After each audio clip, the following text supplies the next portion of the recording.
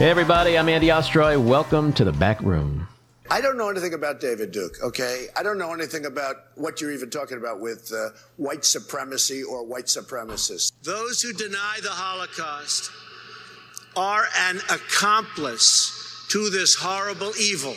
This is my pledge to you. We will confront anti-Semitism. But you also had people that were very fine people on both sides. You know what I am? I'm a nationalist, okay? I'm a nationalist. Does it concern you that many people saw that tweet as racist? It doesn't concern me because many people agree with me. Listen, what would you like me to condemn? Proud Boys and Proud Boys, stand back and stand by. Yeah, and you know how Donald Trump confronts anti-Semitism? He invites it to his house for dinner. So what we don't have there is Trump when he issued his statement saying, I don't know Nick Fuentes. And after all these years, what gets me so riled up is this, I didn't know him, I'm just a fucking idiot defense. As if somehow that's okay. That like you can just have people walk into your house when you're the ex-president. And they could be criminals, they could be Nazis, they could be whoever. It's, you know, your house, by the way, where all the top secret documents are stored. And like somehow that makes you not a bad guy. It's just unbelievable to me how he continues to be treated like a 5-year-old. Like, you know, I didn't know. He didn't know. How do you not know? Right? And the Republicans, they then repeat this crazy rhetoric, you know. He didn't know. He didn't invite him. Well, you know what? If you have your babysitter comes over to watch your 10-year-old daughter, right? And her boyfriend comes over. She invites her boyfriend to come over, and he brings his friend who's a pedophile, right? And you find out when you come home. Is your reaction going to be like, hey, that's cool. I have no problem with my babysitter. I'm going to hire her again. Come back tomorrow night, sweetie, and take care of my 10-year-old because you didn't invite the pedophile. Would that ever happen? But somehow in the GOP, everybody's piling on now with it. It wasn't Trump. He only invited the other anti-Semite, Holocaust-denying, neo-Nazi lover, Jew-hating Kanye West, who, by the way, Maddie's going to talk about this in a minute, but there's some news on him that just broke. Trump has yet to say, I condemn Nick Fuentes. The Republican Party has yet to come out and say, I condemn Donald Trump. I mean, this complicity, as evidenced by the silence, is just infuriating. The net effect here, the real dangerous net effect, is that this shit has become normalized. It's normalized. When people don't condemn stuff, then it just becomes part of the fabric, right? So what happens 6 months from now if DeSantis has dinner with a neo-Nazi, right? It's normal. Probably the only one who's going to condemn him is Donald Trump, as if Donald Trump never had dinner with a Nazi, because that's what Donald Trump does. Anyway, it's been a crazy week and a very shitty week for Donald Trump. His weeks just keep getting shittier and shittier. Hopefully we're getting closer to a really shitty week, which is when he would be indicted. So let's just run down real quick what happened to Trump this week. The courts ordered his tax returns to be delivered finally after 6 years or 7 years to the House Ways and Means Committee. They have that. Let's see what they do with those between now and the time they lose control of the House, which is when all this shit's going to go away. There was an amazing, profound verdict in the Oath Keepers trial of Stuart Rhodes and Kelly Meggs. They were both convicted of seditious conspiracy, which carries a maximum prison sentence of 20 years. The J6 committee report was announced that that's going to come out before Christmas. Yesterday, we're going to be hearing, we heard closing arguments in the tax fraud trial of the Trump Organization. Also yesterday, an appeals court halted the special master review of the stolen top secret documents. And then if that wasn't enough, wait, kids, there's more.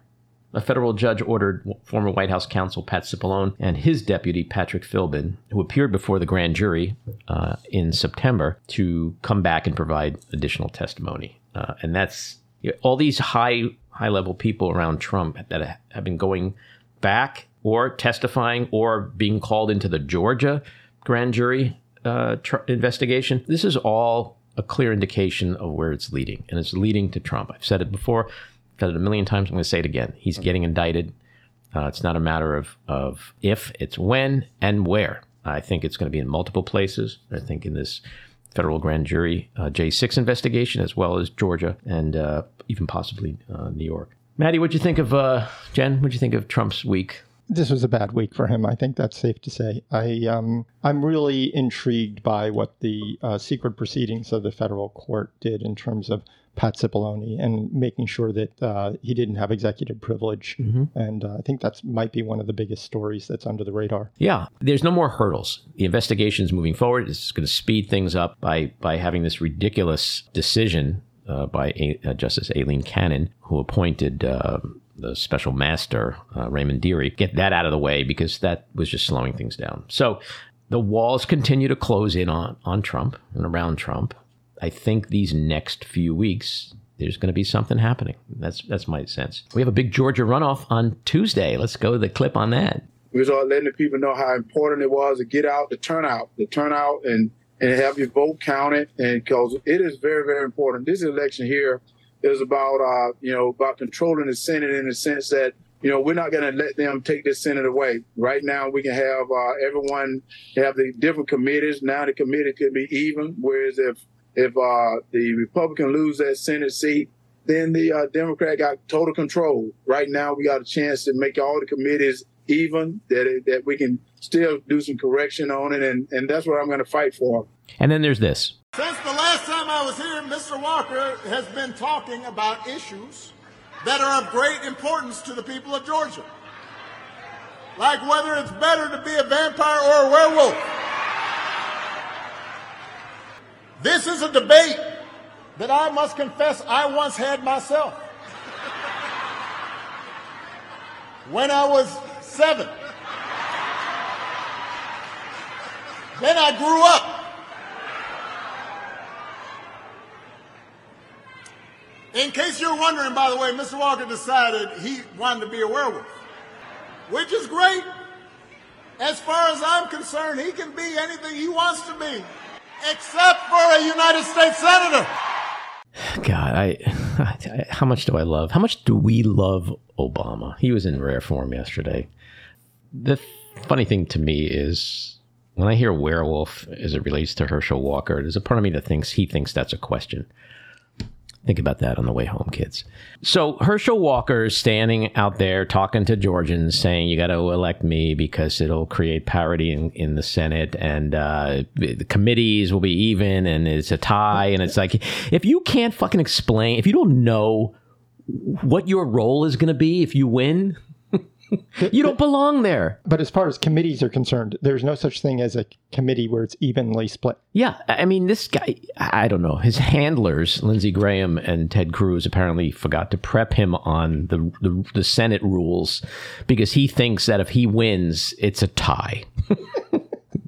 He doesn't even know what his role is going to be. I mean, he's werewolf. He's a werewolf. Oh, my God. There's like 1.5 million Georgians who voted already. And so I think what we have in Georgia is a guy who's running away from the press, running away from talking and campaigning. He didn't do any, Walker didn't do any walking over the Thanksgiving Day holiday weekend. He did not campaign. He hasn't had a presser in almost 2 months. And his campaign recently created a rule that reporters can't get within 20 feet of him so that they can't shout questions at him. This sounds like a man who's in retreat. This sounds like somebody who knows he's losing and is just trying to fade away quietly. And I think it's potentially going to be a landslide on Tuesday, but I'll take a win. I'll take a close win.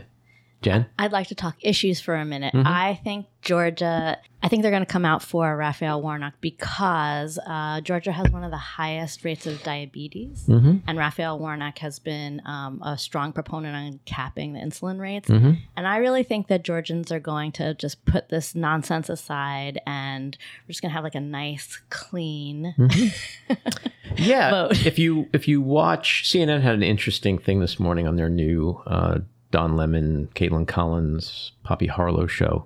By the way, if you're listening, Don Lemon, you're dressing really well on this show. Very cool, very hef-like. It's got a very Playboy After Dark vibe to it. Anyway, they showed a focus group, and there's a lot of the split ticket people in Georgia. The people who voted for Kemp but can't vote for Walker. And I think you're right, Jen. I think skyrocketing cost of insulin is just one issue on top of his ginormous incompetence and ignorance. I mean, most people don't know what the hell he's talking about. He'll come out and talk. I mean, I don't think he knows what he's talking about. Yeah, I mean, werewolves and vampires? I don't know. So I think it's going to be a win, which is an important win. I think, Maddie, you mentioned this a while ago, a couple of weeks ago, that it means that we don't have to kiss Joe Manchin's ass the same way that we did previously. But I think it could be a very surprising victory for Warnock.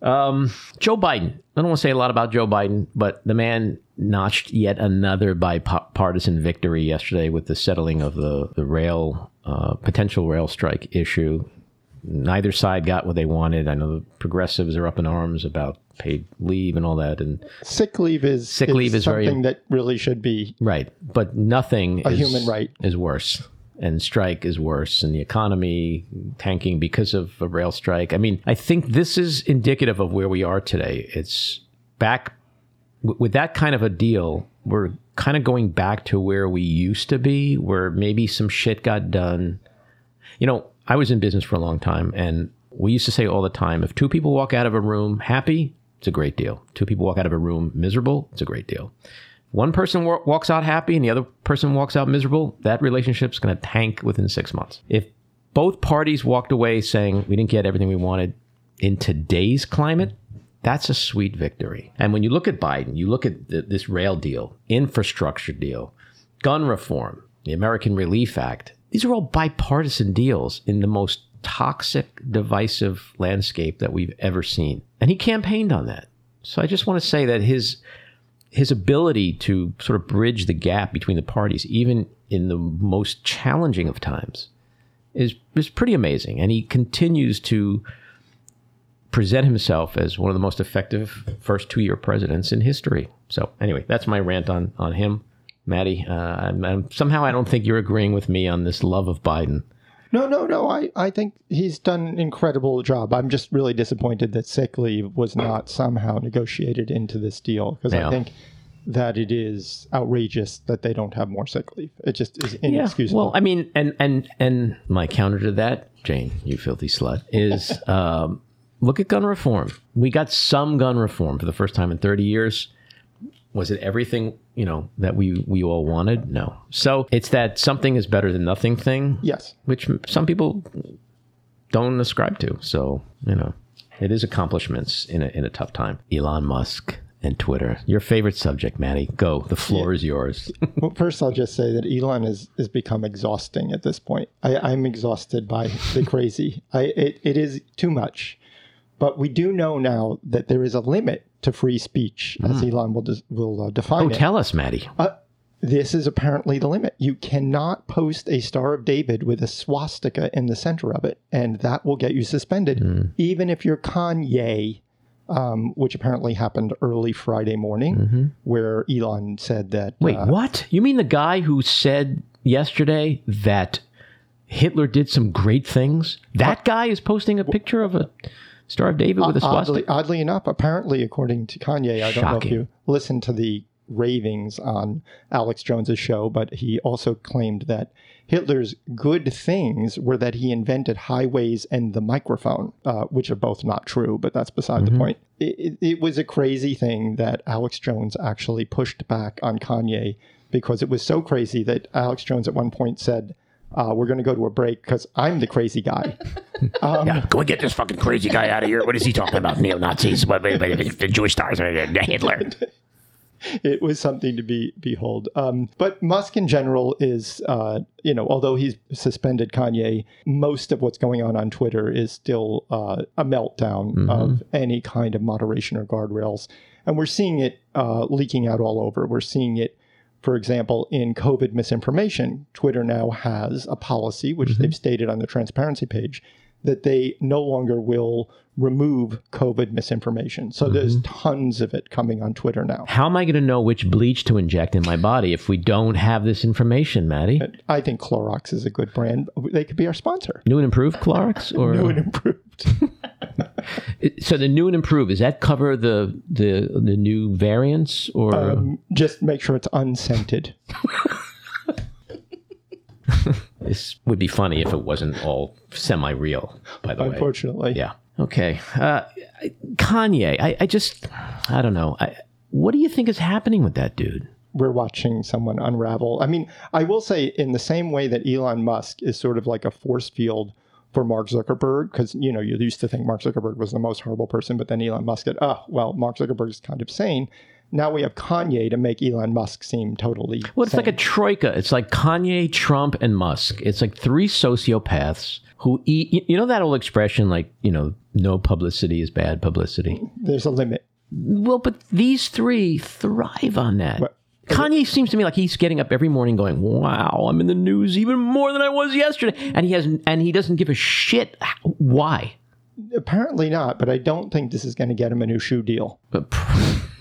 I pretty much guarantee it's not getting him a new shoe deal, unless there's like a new Nazi sneaker that comes out. And he has shopped his shoes to, I mean, we know that he shopped them to Skechers and like a bunch of other companies to try and get a new shoe deal. And oddly enough, they've all said no. So I think, it all ties back to the whole Nick Fuentes thing too. It's like, you know, the Trump defense. It literally makes you want to take your head and smash it into a wall. That's how frustrating it is, because it's like Trump saying, look, I didn't invite that anti-Semite neo-Nazi to my house.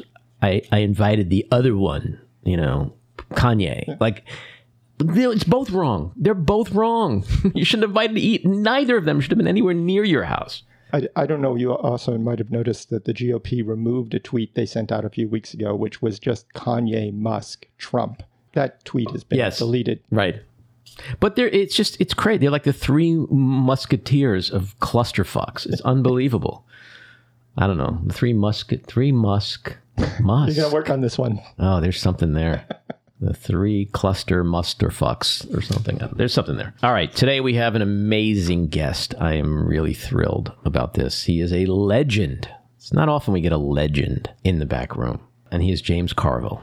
Ragin' Cajun? The Ragin' Cajun. James, the Ragin' Cajun Carville. He's America's best known political consultant with a knack for steering overlooked campaigns into unexpected landslide victories and for remaking political underdogs into upset winners, most notably Bill Clinton's 1992 presidential campaign victory. More recently, he's been focusing his strategic thinking on international campaigns in more than 23 countries around the globe. He's an 8-time New York Times bestselling author, actor, talk show host, and public speaker whose latest book, We're Still Right, They're Still Wrong, released in 2016.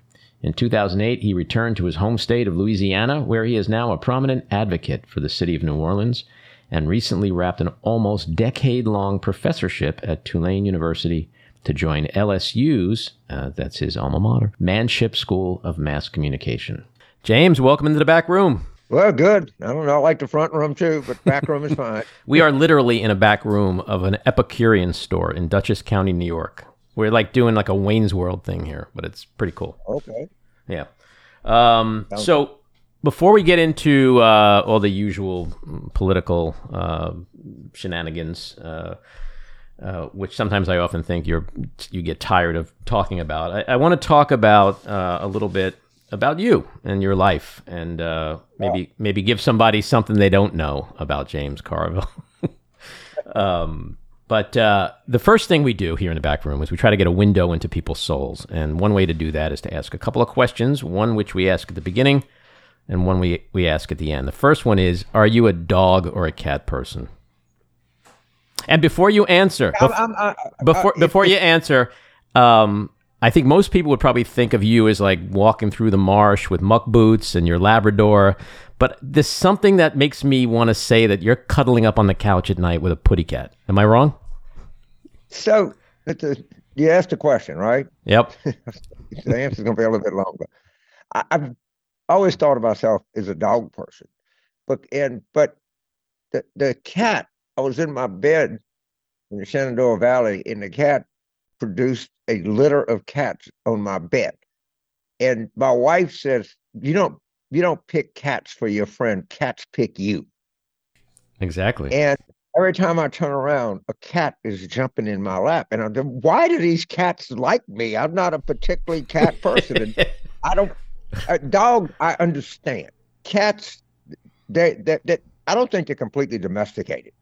Okay, when I see a cat, I think maybe it's still in the savannah or wherever, big cats are, But so I consider myself a dog person, but cats consider me a cat person. So the cat is so if the cat was asked this question, they say I'm a James Carville person. Right, and I think the less attention you pay to them, the more they like you. But with cats, because I have 2 dogs and 2 cats, with dogs, I could pet my dogs all day long until my arm falls off, and they're like more. There's that moment with a cat where they could be loving it, but like there's that moment where they then are going to scratch your eyes out because it's too much affection. Right. And that's why cats lose me. I'm sorry to the cat people out there, but in my heart, I'm a dog person. Yeah, I've always thought of myself as a dog person, but for whatever reason, and my wife and daughters are big cat people. Mm-hmm. It actually irritates them that the cats like me more than them. Well, it's kind of like with people, like with some people, like the less attention you pay them, the more they want to be around you, right? Yeah. Something psychological there. And this is going to be a horrible segue, but speaking of dogs, what's happening with your Saints? We don't have a quarterback. Yeah. I mean, it's just it's kind of a simple thing. Sometimes the cliches are right. It's very difficult to win. Now our division is so bad. If we beat Tampa Bay Sunday, we're actually kind of in the hunt. Mm-hmm. But if you want to ask me about the Pelicans, I could talk about them forever. Well, at least you have your alma mater, right? LSU is doing pretty well. So. Yeah, it's an unbelievable season for us. Yeah. I mean, we had 39 scholarship players left. We have nothing. We had 15 portal transfers. We start 5 true freshmen. We'll be in a national championship game in 2024. Mm-hmm. And I know you hate making predictions politically, but how about soccer tomorrow? USA going to win? I got wrapped up in it.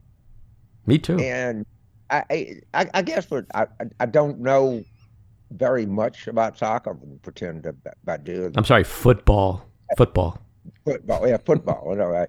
The pitch, the match. It's not a game. Called... It's a match. It's not a field. It's a pitch. Okay, and it's not 0. It's 0. Okay, I'm not that into it. The Netherlands are good. I mean, I know what I read. I can't tell you I've watched them play that much. But I don't know. We're pretty good too. Mm-hmm. So they're gonna come to play. They are, and what's his name is going to play. So that's a good sign. Yeah, that guy Pusak or whatever his name. He got kicked in the nuts or something, and I tell you one thing that anybody doesn't think that's a violent game, they don't watch it. But you don't have a helmet on. You don't have anything, man. You did, and those guys are flying. I did a lot of work in both Argentina and Brazil, and I wanted to go to one of the soccer matches in Argentina. River Plate, I forgot what team, Boca, something like that. They said that's not a good idea. You really don't want to do that. Yeah, well, watching that guy clutch his groin for 15 minutes on the ground, if you don't think soccer's a physical, violent sport, you're kind of crazy. How much these things run? I get tired watching them. And I run every day. God damn. It's a lot of running. It's a big ass field. Yeah.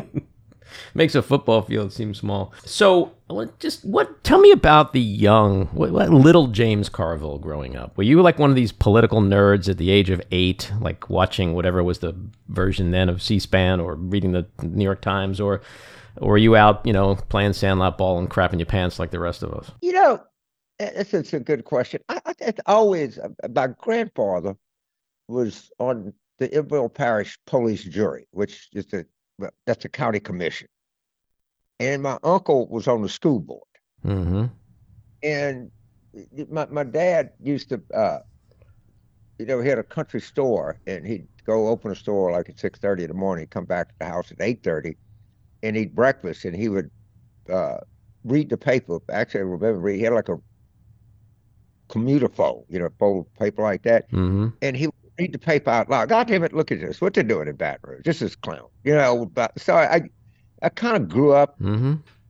And then when I was in my formative years, Earl Long, who in my opinion, by the way, is the single most colorful politician that ever lived, was going through his agony, and I was working in downtown Baton Rouge, and I used to have to go and work for a bank, and we'd go to Capitol and pick up as a messenger, and I just sit there and watch the legislature, and I could just remember all the noise and the Old Spice, aftershave and the cigar smoke. And it was just like, oh my God, how much fun is this? And, the lights on the legislative thing. So I was addicted to politics at a young age. My first job was tearing the signs down at an opponent of I was going to ask you about that. That was high school, right? When you were in high school, you had that job? That was pre-high school. We didn't have pre-high like school. That, but you would think about probably junior high when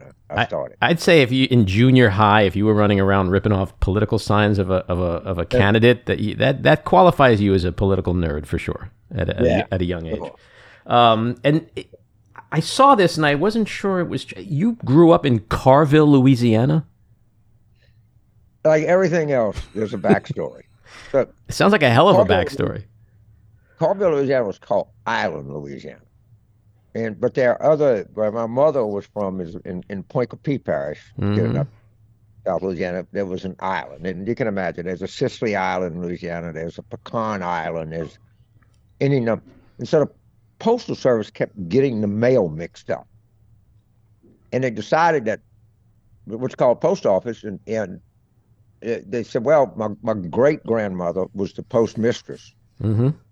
So I was open. My grandfather at the time, this was in June of 1909, was the postmaster. So the Postal Service said, we'll just call it Carville, because that's the name of the postmasters. And I all the girls at LSU think we were land barons, Oh my God, you don't know who I'm dating. He has his own town. I could just hear it now. Yeah, it sounds like, oh my God, man. The truth of the matter, we're a family of bureaucrats. Yeah, and you couldn't even be from the wrong side of the tracks because your family owned both sides of the tracks, right? So there you go. And Carville, Louisiana is famous in the world of medicine. Mm-hmm. It was the home of the largest and most sophisticated treatment facility of Hansen's disease, or what you would think of as leprosy, in the world. In 1959, Carville, Louisiana had more MDs per capita than Rochester, Minnesota. Wow. Were they all named Carville? They were from all over the world, man. And there's a great book called Carville's Cure by an author named Pam Fessler, who's been with NPR for like 30 years. Her, I think, father-in-law, she had some family connection to it, and she wrote a book. And there's several books about Carville. This one is by far the best. Mm-hmm. And is it true you were a junior high school teacher? I taught, yes. The first, when I got out of the Marine Corps, school year 69-70, it was like the first year of real integration in Louisiana. Mm-hmm. Aside of, being a liberal that I was, I decided I wanted to partake in this grand experiment. And the truth of the matter is they were desperate to find white male teachers. Mm-hmm. It was actually affirmative action reverse. I didn't have a certificate or anything, so I taught science, 6th, 7th, and 8th grade science. I didn't know shit about science, but I made it up.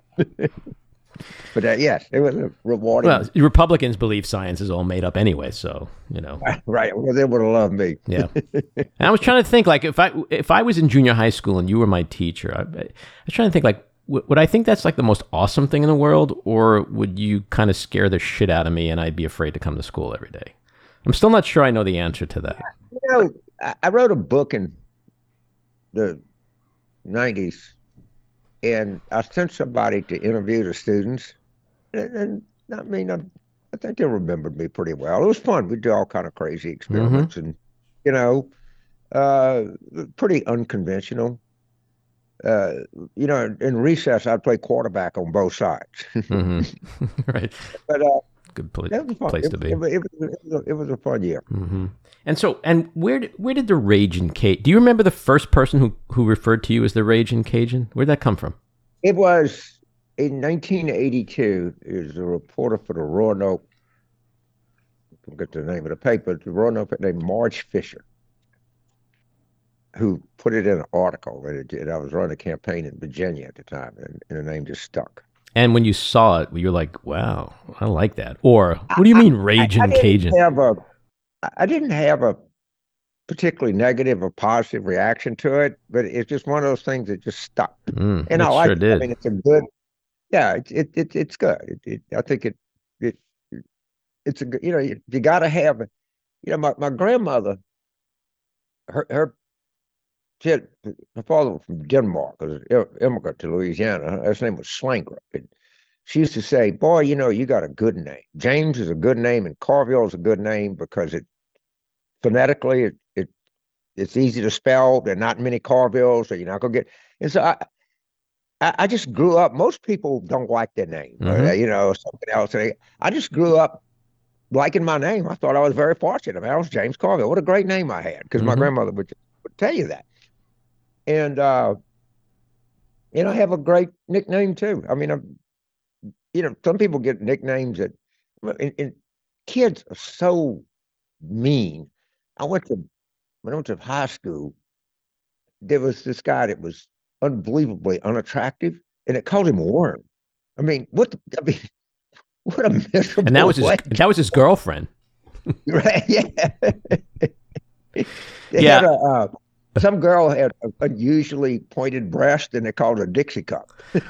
Oh boy. I'm glad you said that, James, and not me. I stay away from breast jokes. Yeah, no, kids can be cruel, and I hated my name and Ostroy. I mean, all through my childhood, I was Ostrich, and I hated that. And I would, if someone called me like the Raging Cajun, that would have been the coolest thing ever. So yeah, I think you escaped. You dodged a bullet in the naming thing.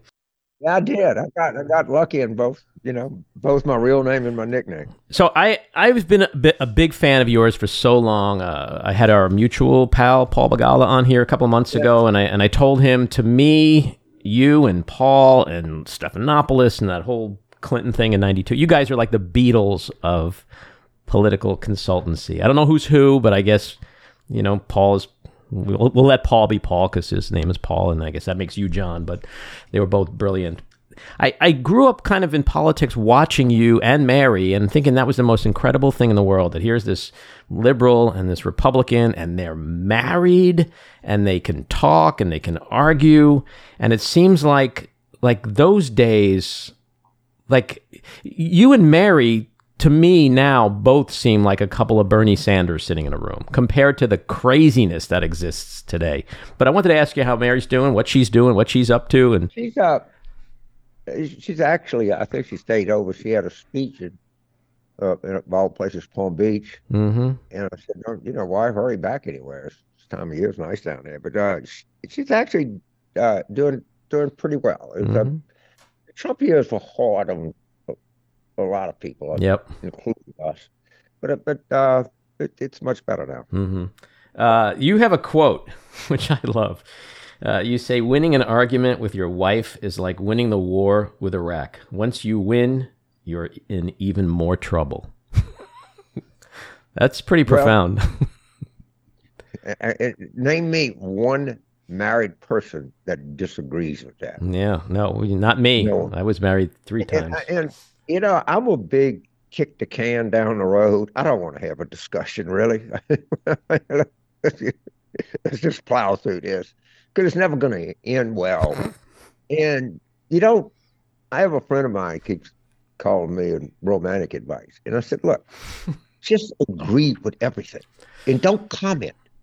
Don't comment on anything, because whatever comment you make, it's going to be taken the wrong way. Just agree, smile, and listen. Just like think of something else and lean in. Okay. I gotta say, I agree 1,000%. Men, if you're men out there listening, trust me, take James's advice. As someone who's don't have a discussion. Mm-hmm. Don't confront the issue. Just kick the can down the road. There you go. Kick the can down. That's the quote of the day. And if your wife says, does my ass look big in this? No, I didn't know you had one. No, not at all. Just don't comment on it. Well, just let go. I stopped answering that question decades ago because my usual answer was, no, your ass makes you look big in that dress. So that's a bad move. But yeah, that was a bad. I found that out the hard way. Yeah, me too. I generally, there's a saying here that the best education in the world is the second kick of a mule. Good point. Yeah. You've done some acting, it's kind of an interesting part of your career. You like doing that stuff. Are we going to see more James Carville? You in Quentin Tarantino's next movie, maybe? What's going on? I always played me, and they got me to play somebody in the Jesse James movie, The Assassination, and I had to play somebody else. I'll never do that again. No, I could see you as like a villain in Batman. Is a craft. It's a real skill, all right? And you don't have that skill, and I don't either. Oh, I disagree. I have the skill to play myself. Okay, I don't have the skill to play somebody. But here, the secret to acting is a lot of people are actually playing themselves in roles. I can do that. I could, and we're in the process of making a documentary about me now, and I think it's going to be Matt Teinheimer is like a real first class documentary filmmaker, and we're shooting stuff now, and the goal is, and what I feel like is that politics has gotten such a bad name, and I'm afraid that young people won't want to get into it. Mm-hmm. And so we're doing this film, and the kind of goal is hey, this shit is fun. Okay, this is not wearing a hair shirt, and so much of the intensity, and like I talk about the crazy or whatever that crap is, Trump, that doesn't. But so much on the left that they're all so serious. So how can you laugh at a time like this? When there's disease and discrimination and poverty and it's all okay. There's all. I mean, if you want to change that, acquire political power. Right. But I just find the I'm a liberal. Okay, understand it. People say, "Well, you're a moderate Democrat." No, I'm no such thing. I'm no such goddamn thing. I'm a liberal Democrat. I'm not a leftist. And these are the most unhappy people I've ever been around in my life. Like, why don't you? Life is short. Why don't you have a good time? Why do you think they're so unhappy? Huh? Why do you think they're so unhappy? Because that they get in these networks, and I mean, there's a lot to be unhappy about in the world. Mm-hmm. But I mean, there's a lot of discrimination in the world. There's a lot of injustice in the world. There's a lot of poverty in the world. The climate stuff is gut wrenching. But if you want to affect things, you got to do it through the acquisition of power. And the way that you acquire power is actually trying to be charming and nice. Right. Well, when I get to charming and nice in a second, because I want to talk about Bill Clinton. But what about you? All these years in politics, did you ever think of running for office yourself, or do you just not see yourself in that temperament? No. Why?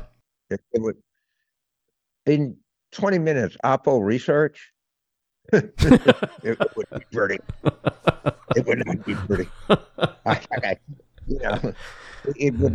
It wouldn't take a lot. Yeah, it's a lot easier. People have said that to me too, and I'm like, no, I'd rather be the guy with the voice and the earpiece than the guy out front. The other thing is I've been around politicians. It's just hard ass work. Yeah, and it's a thankless job. Right, and when you're James Carville, what do I want to change? I'm James Carville. I don't want to be anybody else. Right. I grew up to be exactly what I wanted to be. I walk down the street, hey, James, how you doing? What's going on? Who do you think's going to win? LSU going to win this weekend? Oh, good. Hey, get a table right here. Come by and see me. There's no other person on earth that I'd rather be than me. I hear you, and I don't blame you. I don't understand politicians why they do it. I just don't. I'm glad they do it. I love it. I mean that they're like, trust me, they no shortage. I mean, they love it. They run for re-election, they get beaten, and they run again, and that's great. It's just not my temperament. Yeah, no, I agree. So speaking of temperament and charming and all that, what I often think, like, was it just the right guy at the right time in '92 with Bill Clinton? What made him so special? Even to this day, there are people that fawn over him as if he's godlike, despite, the challenges and the controversies and all that. Is he a once in a lifetime kind of politician? Well, so you stop and you think, but all people ever knew was World War II presidents. Mm-hmm. All right, that was all they knew. And here comes a guy, playing a saxophone, talking differently, was a baby boomer, single mother. That didn't ever happen. Right. And the thing I will say is, you'll have people say this campaign was better than this. What was the Obama 08 campaign better, or the Reagan 80 campaign better? I don't know. But what I will say with a great degree of confidence is the 92 Clinton campaign was the most culturally significant campaign in American history. Mm-hmm. I mean, it's things like it's the economy stupid, the war room, the Sister Soldier moment. Mm-hmm. Any of that is just baked in to American culture. Mm-hmm. All right. So people can't believe, when they went to De Gaulle, and De Gaulle was not going to run for re-election, they said, what's France going to do without you? Mm-hmm. He said, the graveyards are full of indispensable people. Right? And that's where we are now. I think we're on the verge of a cultural explosion. And it's going to be generational. Mm-hmm. And, I rode that up, and I'm going to ride it down. But, the truth of the matter is my generation, our moment is past. We got to get, I was glad to see, the speaker who I don't admire, I worship her, Speaker Pelosi. And, and Hakeem, you got to pass the baton here, dude. Yeah. It's a great transition, and a very timely one. As much as we love Nancy Pelosi and hate to see her go, it does feel like the right moment in time in history for a young black man to take the helm. Right. And I think Hakeem, look, will he come into it with the skill that Speaker Pelosi had? No. Mm-hmm. Will he acquire it and make his own mark? Yes. Mm-hmm. I mean, I celebrate that kind of change. Mm-hmm. So let's talk about the midterms, the red wave that never came. You recently said the result was the result we got last night was stunning. It seemed like a tie race. This is some incomprehensible upset. It's hard to imagine. What do you think happened? Well, so I did. To be fair to myself, I was pleasantly surprised. Mm-hmm. I was seeing 3-4 Senate polls a day. Mm-hmm. And they weren't changing. And I was looking at they tried to juice up the congressional generic. They had all these bullshit polls they put in, but basically it was stayed the same. And if you're going to have a big wave election, you would see some deterioration, in the last week. Mm-hmm. And it didn't produce that. So we had some contraindicators. You got to wait before you make definitive judgments. But I think young people kind of came in stronger than they were modeled for. Mm-hmm. We didn't have a very good black turnout, and that's something the party is going to have to explore in depth. Mm-hmm. Is why. Mm-hmm. I have my own theories, but they're nothing but theories. Give us one. That you turn on cable television, you listen to something. These people come and they said the Democrats have done nothing for black people. All they do is every 4 years they come in, they ask you your vote, they don't invest in your community, they don't care. Mm-hmm. So people hear that, and some people actually believe it, which of course is horseshit. I mean, we get the highest reduction in child poverty in maybe history, the greatest expansion of healthcare in history. Are you kidding me? Or could you do more? Of course. But when you go out and you tell people, your message is, no one's doing anything for you. You say, well, a certain percent of people hear that. And stay home. Mm-hmm. Yeah, our vice president is black. Speaking of current House majority leader black, we had, in Georgia, we had the lowest black turnout since 2006. Can't say we didn't have black folks on our ticket. Black woman on the Supreme Court. Yes, but if people are constantly yapping that you don't do anything for somebody's, 10% of the people are going to believe that. Right. And so there, a lot of people have different opinions as to what went on with the primaries, the election, the midterms, and why the Republicans lost. I kind of like a quote of yours. You said, as far as Republicans go, they have really stupid people who vote in their primaries, and thus they tend to elect really stupid leaders. And it's that thing of like they win the primaries, but they can't win. Like you look at who won their primaries versus who lost in the general in November. It seems like what you say is true. It's like as long as they're going to keep electing, Carrie Lake and Blake Masters and this one and that one and Herschel Walker, like all these people that end up losing or going to lose, how could they win? So how can a party who close to a majority of the people who identify with it don't believe in evolution? Well, you're really stupid. Okay, if you don't believe in evolution, you are by definition a really, really stupid person. Yeah. If you don't believe in climate change, so you live in Arizona, you're literally running out of water. You understand this? Mm-hmm. You're running out of water. You don't believe in climate change? You're going to end up with Carrie Lake. You're going to end up with Blake Masters. Mm-hmm. All right? If you live in Georgia and you don't believe in evolution, well, that leads you right to Herschel Walker. Right. But but James, the monkeys are still here. So how do we have evolution if the monkeys are still here? People think that this is, you got to understand. There's a lot of people in Georgia that agree with Herschel Walker. They think that's a brilliant statement. He's owning the lift. They can't. It had me thinking for like 20 seconds, to be honest with you. I was like, well, no. I mean, and I'm a smart guy, so I can imagine to your point, like if you're kind of stupid and you listen to Herschel Walker say, the monkeys are still here.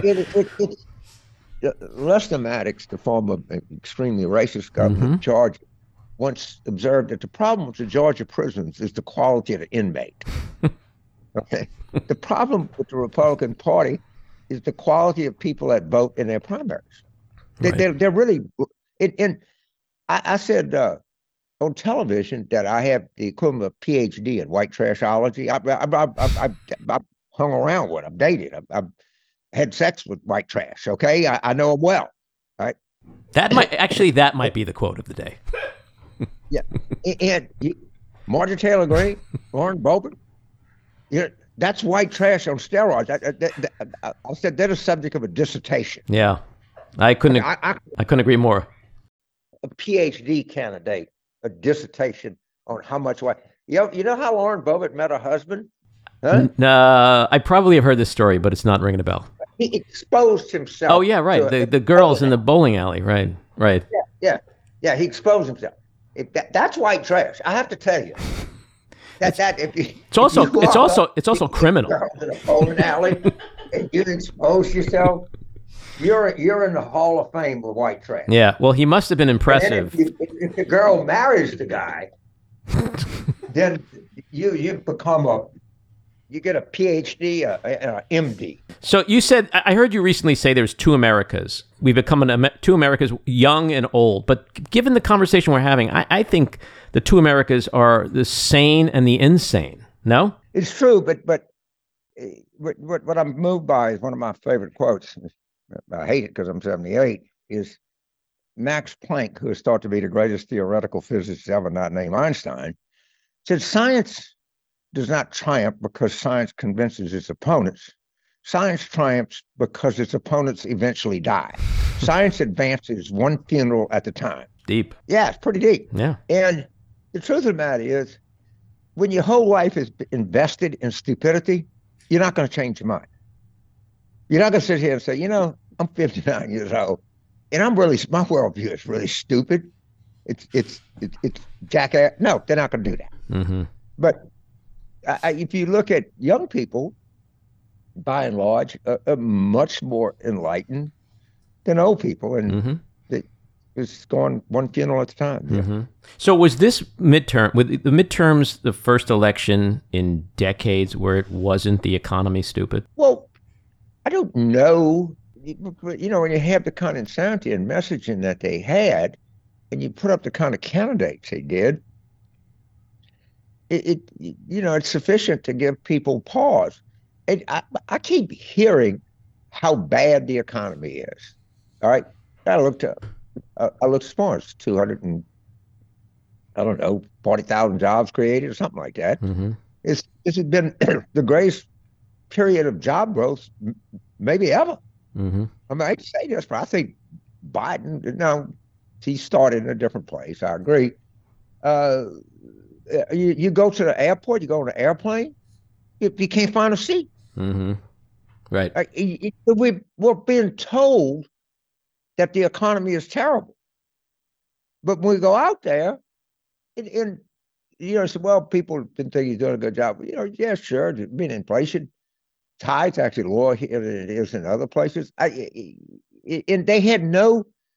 So if you're saying inflation, all right, and the Democrats saying we got to protect women's right to choose, all right, what's the difference between the Republican solution to inflation and a Democratic solution to inflation?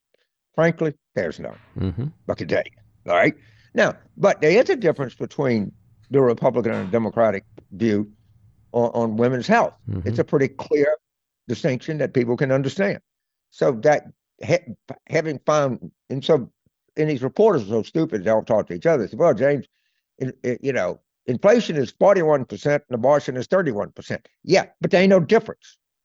If you ask me, what's the biggest issue you face in living in New Orleans? August, September here, it gets really humid. That's just a big issue to me. I ain't gonna vote on it because nobody can do anything about it. Right. So you another quote of yours is, don't get mad, don't get even, just get elected, then get even. Is that what we're going to see in the next 2 years with the House Republicans getting even now that they got elected?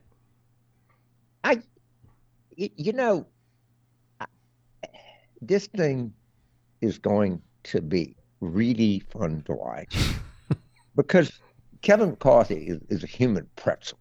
All right? That's a nice. You're actually being kind, by the way. These Republicans. I shouldn't say this. I'm not going to say it. But never mind. Say it. They're just going to gang rape him. Okay, just right there, and they're going to make him do this. They're going to make him do that. He's a guy that has no skill to do this. He's got to run back and forth. He's got to answer to everything. When you think of what Nancy Pelosi did with a 4-member majority, mm-hmm.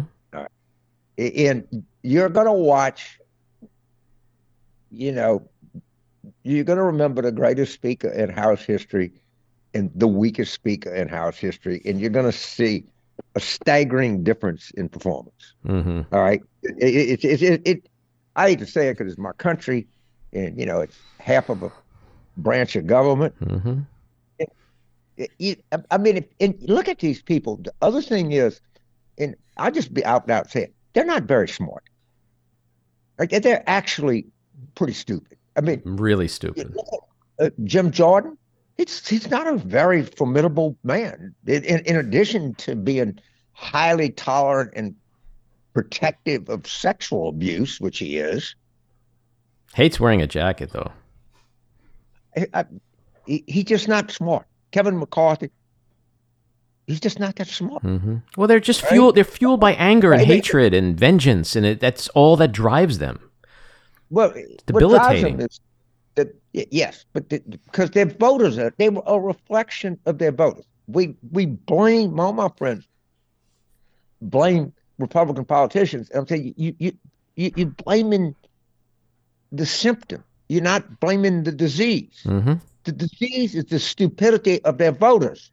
Stupid voters when stupid voters vote in primaries, they produce stupid candidates because that's what they want. Right. Well, it's the dumbing down of America. The intellectual equivalent of the voter. Yeah. You know, one of the things I love about you and that makes you legendary is your quotes. I could look at your quotes all day long. So what I want to do is just have a quick lightning round of James Carville quotes and have you comment any way you want. The first one is, drag $100 bill through a trailer camp and there's no telling what you'll find. What does that mean? I did a thing called the Sperling Breakfast. And I was referring to Jennifer Flowers. It makes I have a PhD in white trashology. I know what she can get done with $100 bill. And so Linda Greenhouse, the legendary Supreme Court reporter for the New York Times, I actually had on my podcast, wrote that I said it about Paula Jones. So I called her and I said, Linda, just so you know, I was not referring to Paula Jones. I was referring to Jennifer Flowers. She said, well, let me look it up, James. I'll call you right back. So the phone rang about 15 minutes later. It's Linda Greenhouse. She said, oh, my God, I feel terrible. You're right. I'll write a retraction. I said, no, I'll just leave it where it is. I don't need a retraction. Okay. But at least she was one of the few reports, usually if you call them and say they made a mistake, they get very defensive about it, and everything. She said, gee, I feel terrible. You're right. I made a terrible mistake here, and I'll fix it. And I said, nah, I ain't going to fix it. Just let it go. How about if Hillary gave up one of her balls and gave it to Obama, he'd have two? Yeah, What's up with that one? I was just trying to say that she's tougher than he is. And it was a way to say it in a, well, in a graphic. It is what it is, right? I mean, yeah. How about the teachings of the church line up more with the Democratic Party than the Republican Party? Isn't that kind of the problem we have today? Because the hypocrisy. It's not the actual teachings of the church, which manifestly line up with the Democratic Party and not the Republican Party. Speaking of a Catholic church, me being a cradle Catholic, right? And the truth of the matter is, we don't have any idea of what Jesus' position was on homosexuality because he never even uttered the word. It didn't think enough to comment on it. And I don't think we have much enlightenment on his position on women's health or anything else. But the idea that you love your neighbor as yourself, which is the foundation of all, to me, of all religion. How do you love your neighbor when you hate your neighbor? I mean, come on. Right. I mean, how can you be a profoundly religious person and hate immigrants? You can't. I mean, you can shape your own religion. I mean, the people at January the 6th were praying. I think if to relate it to a movie analogy, today's politics and religion and the hypocrisy of the Republican Party would be like that scene in Annie Hall where Woody Allen, Alfie Singer brings when he's standing online in the movie theater and the guy behind him is ranting about Marshall McLuhan, and then he's like, sir, you know nothing. And he whips out Marshall McLuhan, and Marshall McLuhan goes, sir, you know nothing of my work. I feel like that's what would happen today. If Jesus would hear, he'd look at McConnell and McCarthy and go, people, guys, you know nothing of my work. And that would be the entire GOP. And every time I get somebody yelling at me on Twitter and call me the most vile names, I always, just for shits and giggles, go look at their bio. And it usually starts off with, loves Jesus, Christian or Jew, whatever religious affliction they have. But we just live in a world of hypocrisy today when it comes to religion. The most uncomfortable person in all of organized religion is Jesus Christ. They will talk about anything but him, right? Anything. Turn another cheek. Love me, right. The three charities. I mean, there is so little doctrinal or biblical support for anything that they think. And then when they go deep, they have to go to the Old Testament. Right. So I don't know, but it no longer It just comes with the territory. By the way, you can. You're not going to do any good to argue with them. No, but it's just hypocrisy. It is what it is, and you can't escape it. And people they're in a cult. It's really a cult today. And speaking of cults, let's talk about Trump for a second. What's your take on him running and whether he's going to get indicted and the whole special master and this and that? And it just seems like the walls are kind of closing in around him. Do you agree with that? He's going to go to jail, right? It is not. Look, I graduated from law school. I've been a member of the bar since, I don't know, 1981. First of all, on the Mar-a-Lago documents, it's very simple. He took something that didn't belong to him. Right. It's pretty black and white. They asked him nicely, sir, this doesn't belong to you. Can you give it back to us? No. Then they, again, sent him a letter. No. Then they say, do you have any of these documents? And under oath, responding to a subpoena, he says no. Of course, he had the documents. So what's the defense? And I've asked really good lawyers, give me, because if you go to, I'm your lawyer, you come to me and you said, look, I'm arrested for shoplifting. I'm going to try to think of a defense for you. Where had you left the store yet? Or could you forget anything kind of defense? I cannot. I have no lawyer that is able, and as opposed to me, really good lawyers. There's not much of a defense. If General Kelly is right, and he told him to audit the tax returns, if General Kelly told someone, put it in a diary, he's guilty right there. He don't have to do one other thing. The asking is a felony. And you got to say, well, he won't testify, and they'll just say, well, you can't convict the guy. Just he said kind of thing. But if he told two people, then you don't believe that son of a just did. He wanted me to audit Nancy Pelosi's tax return. Yeah. Felony. Easy. Done. Finished. What about Georgia? You think he gets indicted there? That seems pretty black and white too. I need you to find me 11,000. Well, I mean, I could argue for defense that he didn't have any ministerial power over the Georgia Secretary of State. That would be my defense off the top of my head. What difference does it make? He couldn't. And proof in the pudding. Georgia Secretary of State ran for re-election and won overwhelmingly. He didn't order it. He didn't have if the guy worked for the federal government, if he's an appointee of the president, that would be one thing. That's not a defense. I don't know how good of a defense it is. Right. What about J6? Is he going to be held, in your opinion, held accountable for that in the federal grand jury? I just think they have so many easier things to do than that. Right. And from a legal perspective, in terms of proving? I just think that's fruit way up the tree. Because he could say, look, I said in there, we're going to follow. He did give some disclaimer about following the law. All right. And yeah, I was mad, but I had no idea. I mean, I just think that's a harder case to prove than the RS case or the documents case. But tell you what I think, and I've said this before. I think in the year 2023, that Trump will ask for a pardon from Biden, and Biden will grant him a pardon. I think Trump will say, I am guilty, but he would have to do it and say, I am guilty in the interest of the nation. And I think Biden would say, okay, if you admit guilt, I don't put the country through. So you think ultimately, despite everything we've known about Trump and seen from Trump and heard about Trump, he's going to go down a similar path as Nixon when Nixon acquiesced and capitulated and slunk away. Nixon never admitted guilt. I mean, by accepting the pardon, he did admit guilt. I think if Biden, I think Trump is going to have to.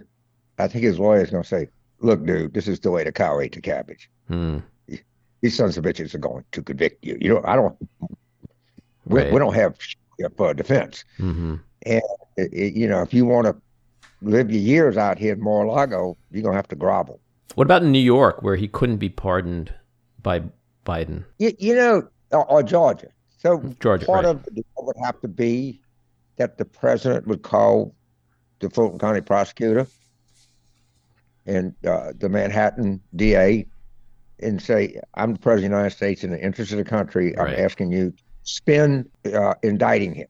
Mm-hmm. And if he makes any word that, and if I'm the Fulton County prosecutor and said, the president asked me to do this in the interest of the country, so I'm going to suspend this investigation. Mm-hmm. The only way you can make it work. Yeah. In our final couple of minutes, I want to ask you, so let's say it's not Trump who's the nominee, and let's say, I know this is a whole controversial thing among Democrats and whatever and progressive, but let's say Biden says, I'm not running again. Who do you think are the most likely nominees or people on both sides who could take that mantle in 24? One of the things, let's talk about the Democratic side because I'm more familiar with it. There is stunning talent in the Democratic Party. Mm-hmm. There is an entire forest of potential presidential timber. Right? And, I'll say this thing, when I kind of started, Peter Harden, legendary poster, was a kind of mentor, benefactor of mine. And he said, James, never try to predict election outcomes, just try to affect them. All right? I thought that was good advice. Mm-hmm. And, but when I don't know that Bill Belichick, maybe the greatest coach in NFL history, has any better idea who's going to win the Super Bowl this year than I do. Right. All right? Well, we know it ain't going to be the Saints, right? I'm probably not going to be the Patriots. Or the Jets. I'm a long-time suffering Jets fan, so I get self-deprecating here. There is, and what we need to do is get this talent on display. Mm-hmm. Right? And I think if one party nominates someone over 75, the other nominates someone under 75, probably under 70, and one party takes someone from its more extreme ring and the other party does not, the party with the younger, less extreme candidate will run away with this election. Mm-hmm. Well, putting aside the age factor, I mean, the centrism factor that you speak of is how Biden got elected. That may have been like the right guy at the right time, whatever, but I tend to agree with you. Again, I am not a moderate Democrat. I am a liberal Democrat. Mm-hmm. Understand that. I'm just not a leftist Democrat. I don't believe in the dictatorship of the proletariat, okay? Mm-hmm. So my co-producer here, Maddie, wanted me to ask you, with the midterms, did you pop open the Poppy Van Winkle this time or not? No, I was doing the circus, the John Harmon. Pappy is for presidential elections. You don't bring back saving the good stuff for the big race. I got you. It's like $300 an ounce. And my last question to you is: you seem to have done so many things. What is left for you? Like, what if next 10 years? Are you just going to do the same stuff you've been doing? Like, or is there something you really wanted to do and like now's the time to do it? You keep asking me, when you write another book, and I said, the spirit just doesn't move me. You can't. But I'm thinking about doing a short book, or maybe kind of long form piece. A Hack Looks Back. Great title. Yeah. What have I learned? All right. Lessons from a life. I may do it in a speech, and I don't know. But if the spirit moves me, and I'll think about it over the holidays. But I don't want to just write a book just for the sake of filling up space. Mm-hmm. And I don't know if I don't want to pontificate for too long. But I mean, so many things that I see that are happening is just massive misunderstanding of what politics is, what moves public opinion, how you move people. And well, it's like a tidal wave shift for you and people that came up in a different era of politics, because today it just seems like it's a cesspool. It's crazy town. Well, it just so much of this is cultural, and people sort of dig in, and they let claptrap, stupid arguments actually convince some people that there's some political wisdom in it, and it's nothing but sheer stupidity.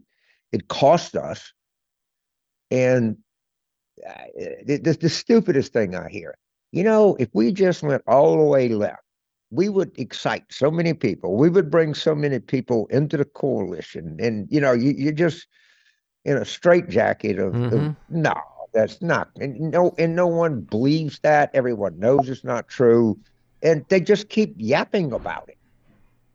And it some of it takes hold at some level. And I was listening to this guy, Reverend Charles Barbier, kind of a black leader in North Carolina. He's been around forever, and he was on, I think, Allie Belch, and he said the Democrats need to forget suburban women and concentrate. Really? We're going to win an election just throwing away 35% of our coalition? I don't think that's very smart, Reverend. I got to tell you, that's not. Maybe we could come at this a different way. Yeah, it just right? To me it just seems like it's a crazy place. The squad. They said, "Well, we didn't canvass enough." Oh, please. Yeah, but you're old enough to remember, George Allen. He blew a 20-year career because he said macaca. Right now, you have a guy who is the lead. The guy's name was C.C. Sidorith. What's that? The tracker's name was a guy named C.C. Sidorith. I'll never forget it. He's one of my heroes. Because Paul and I were the first to do trackers. But today you have a guy who's the leader of a party, who is the presumptive nominee, and he can have dinner at his home with a neo-Nazi, and that's okay. This is where we've come in the last 20, 30 years. I don't. But that's who he is. But it's so normalized. Anyway, I can rant on that forever. My last question. I think that Trump is a trashy, immoral, rotten, criminal human being. What do you expect from trashy, immoral, rotten people? Well, but he should be kicked to the curb, is my point. George Allen was kicked to the curb because he said one word. He's getting ready to beg for a pardon to keep his fat ass out of jail. I hope you are right. My last question to you circles back to the window into the soul. So the question is, it's about music, because music tells us about people more than anything, I think. So who are your top 5 musical artists of all time? My favorite song of all time is probably City Lights by Jerry Lee Lewis. Oh, okay. Right? My favorite artist in terms of overall production might be Fats. All right. I mean, just all of the stuff that he did, and I definitely a creature of, my generation of music. Now, is that because you love the lyric? I found my thrill on Capitol Hill. Yeah, I like I love Be My Guest. Mm-hmm. It's just, and they had to produce this movie, of course, and grew up in poverty, but it was kind of upbeat, lively music. He Stopped Loving Her Today, George Jones. Mm-hmm. Yeah, try to beat that. I actually kind of like that old twangy country stuff. All right, that's 3. You got 2 more. I will go with a tie between Larry Williams and Lloyd Price. But Larry Williams is a freaking genius, man. A real genius. And Taylor Swift. Maybe Irma Thomas. I mean, my kids, I used to play breakaway, training. I'd take them to school, and they sort of grew up on Irma Thomas. But I'm a big fan of I didn't realize what a rich cultural musical upbringing I had. I mean, in the 50s and 60s, New Orleans was the center of music freaking world, Sure. man. It, Mm-hmm. but a studio on Rampart Street that everybody in the world. But I really become to admire Lloyd Price and Larry Williams a lot. I think Stagger Lee personality, he just a great songs. Boney Maroney, Just Because. I mean, they just those things just spoke to me. Now the younger people wouldn't know any idea these guys are no more than I knew who these older they like that kind of big band music and this stuff. It just really, really came and it just hit people hard. But I do think when I listen to City Lights by Jerry Lee Lewis, I just think of growing up in rural Louisiana, saying, "Man, I want to be in a city like that." That's something that just. Well, that's what great music is supposed to do. It's supposed to just travel throughout life with us and bring us back to the At night before I go to bed, and induce sufficiently, I'll sit there and listen to songs. I love it. Well, James, you have been very generous with your time. You're one of my heroes. You are a legend. It's been an incredible honor to have this conversation with you. I hope we can do it again at some point soon. It was fun. And I want to thank you. It was fun. So enjoy the holidays and be well. Okay. So there you have it, episode 27 in the can. We'd love to hear your thoughts, so leave us a message at 845-307-7446. Send us an email at backroomandy@gmail.com or tweet to me at Andy Ostroy. And please leave a review if you like the pod. These are very important things, these reviews. I want to thank my co-producer, engineer, and editor, Maddie Rosenberg, associate producer, Jen Hamoud, Cricket Langell for our artwork, Andy Hollander for our kick-ass music, Patricia Wind and the Epicurean for the Backroom Studio, and a big ass thank you again to our legendary guest, the one and only James Carville. So keep your eyes on Washington, Hollywood, and your own backyards, and we hope you'll join us again next time. Have a great week.